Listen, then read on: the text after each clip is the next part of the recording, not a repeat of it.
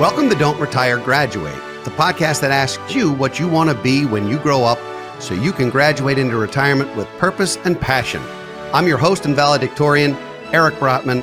Welcome to Office Hours, where we answer listeners' questions about personal finance, retirement readiness, and more. We received a question from James, who asked, what do I do with my 401k when I change jobs? And James, I love this question because there are so many different ways to answer it and so many considerations that you need to consider. So first and foremost, if you have been putting money into your employer's 401k or 403b or other retirement plan, every dollar that you've contributed from your first paycheck of eligibility till the last one of eligibility, every one of those deposits is vested to you. That means that it is your money, and you have some flexibility to move it. Now, the assets may have grown or may have lost value based on what markets have done and how it was invested. But in terms of the dollar value of everything that you put in is your money.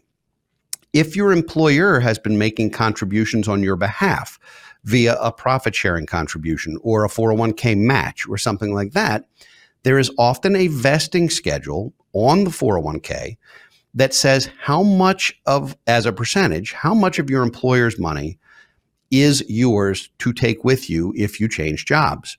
There are two different ways for this to be calculated, and it'll be in what's called the summary plan description of your 401k, the SPD. That will tell you if it is cliff vested or step vested. And so here's what I mean. Cliff vesting means that there's a trigger date where it goes from 0%, it is not your money, to 100%, it's all your money. And usually that's in years 2 or 3.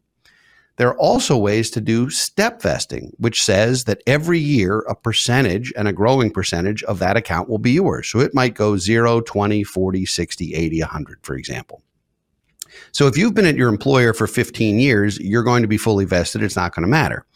If you've only been there for 18 months, there's a possibility that some of your account balance will go into a forfeiture account and you will not be able to take it with you because it is not vested. So that's the first thing you need to know is how much is vested. The next thing you need to know is, are there still dollars that your employer has to put into the plan on your behalf? So here we are, it's spring of 2023. If you have an employer who makes a profit sharing contribution once a year, your employer has until October 15th of 2023 to make the 2022 profit sharing contribution for you.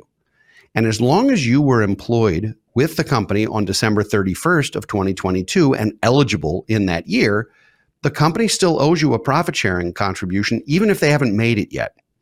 So what that means is understanding how that works. You don't want to take a plan and move it and then have a profit sharing contribution made to a closed plan or to have to reopen it. So figure out whether the employer owes you money. And if they do, make sure that you actually do get that. Now, the next conversation is, what do I do with the money that's vested when I change jobs? You have a couple options. One, you can leave the money right where it is. A 401k typically cannot just bounce you from the plan. There's some exceptions to that, usually based on small balances. I think if you have less than $5,000 in some plans, they can send you a check, essentially. But assuming you have a larger balance than that, you can leave the money exactly where it is. Now, pros and cons to that. The pros are you don't have to do anything. The cons are that you're now tied to an employer plan for an employer you no longer work for. And if that employer goes through reorganizations or mergers or changes plans or any of those kinds of things, there will come a point where you have to track that down and figure out where it is currently and how it works and what your rights and responsibilities are for that account. So I normally don't love to see money left with a prior employer.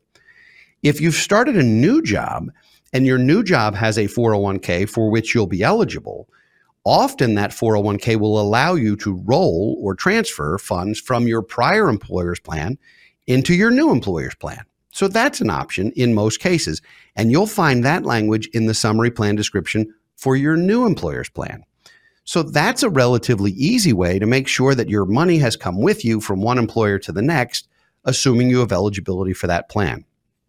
Now, another option, rather than holding your money in your prior employer's 401k or moving it to your new employer's 401k, is you're allowed to roll that money into an individual retirement account or IRA for yourself.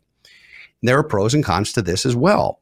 The pros are it gives you unlimited flexibility in terms of how you invest the money.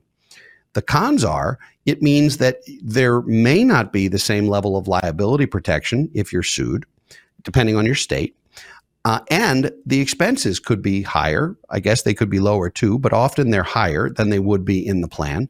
And the reason they're higher is if you're hiring a financial advisor like us, there will be a cost to have that money managed by a professional. So it doesn't mean you have to do it that way. You could open an IRA with a direct vendor, a direct custodian, and potentially have it be less expensive than the 401k. So it depends on what you're trying to accomplish. Also remember that if you have traditional 401k balances and Roth 401k balances, they have to go into traditional or Roth 401ks with your new employer, or traditional IRAs or Roth IRAs outside of your employer. So, James, I know this is clear as mud. I would tell you to talk to your CPA, to talk to your financial advisor, to consider all the various options. Sometimes it's in your best interest, depending on the size of account, to leave it with a prior employer or to move it to your new employer plan.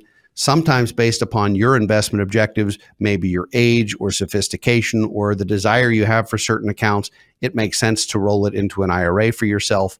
There are a lot of different variables there to consider, cost being one, but not the only one. Sometimes it's about flexibility, access, and so forth.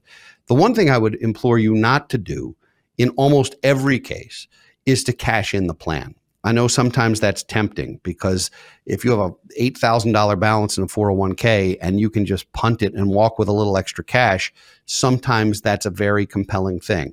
The thing is that if you're under 59.5, not only are you paying taxes on the money, you're paying a 10% penalty on it too. It's a very expensive decision.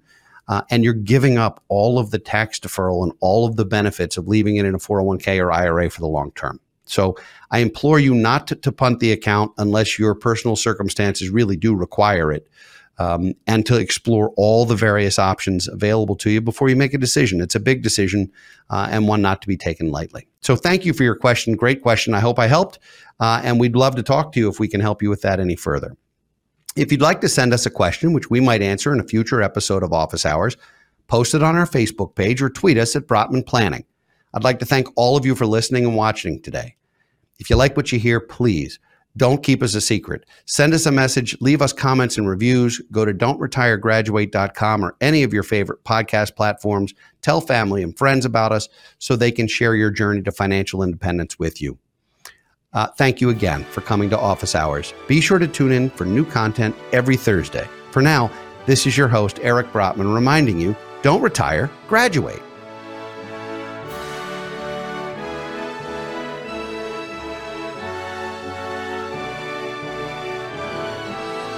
Securities offered through Kestra Investment Services, LLC, Kestra IS, member FINRA SIPC. Investment advisory services offered through Kestra Advisory Services, LLC, Kestra AS, an affiliate of Kestra IS. Kestra IS or Kestra AS are not affiliated with Brotman Financial or any other entity discussed. Hey friends, this is Jim Knight, former 21-year Hard Rock executive turned best-selling author and top 10 keynote speaker. And I'm Brant Menswar, former frontman of Hollywood's Most Dangerous Band turned top 10 motivational speaker and best-selling author. We host the how-to podcast, Thoughts That Rock, where we talk to rock stars, athletes, CEOs, astronauts, and even next-door neighbors who share their expertise and opinions.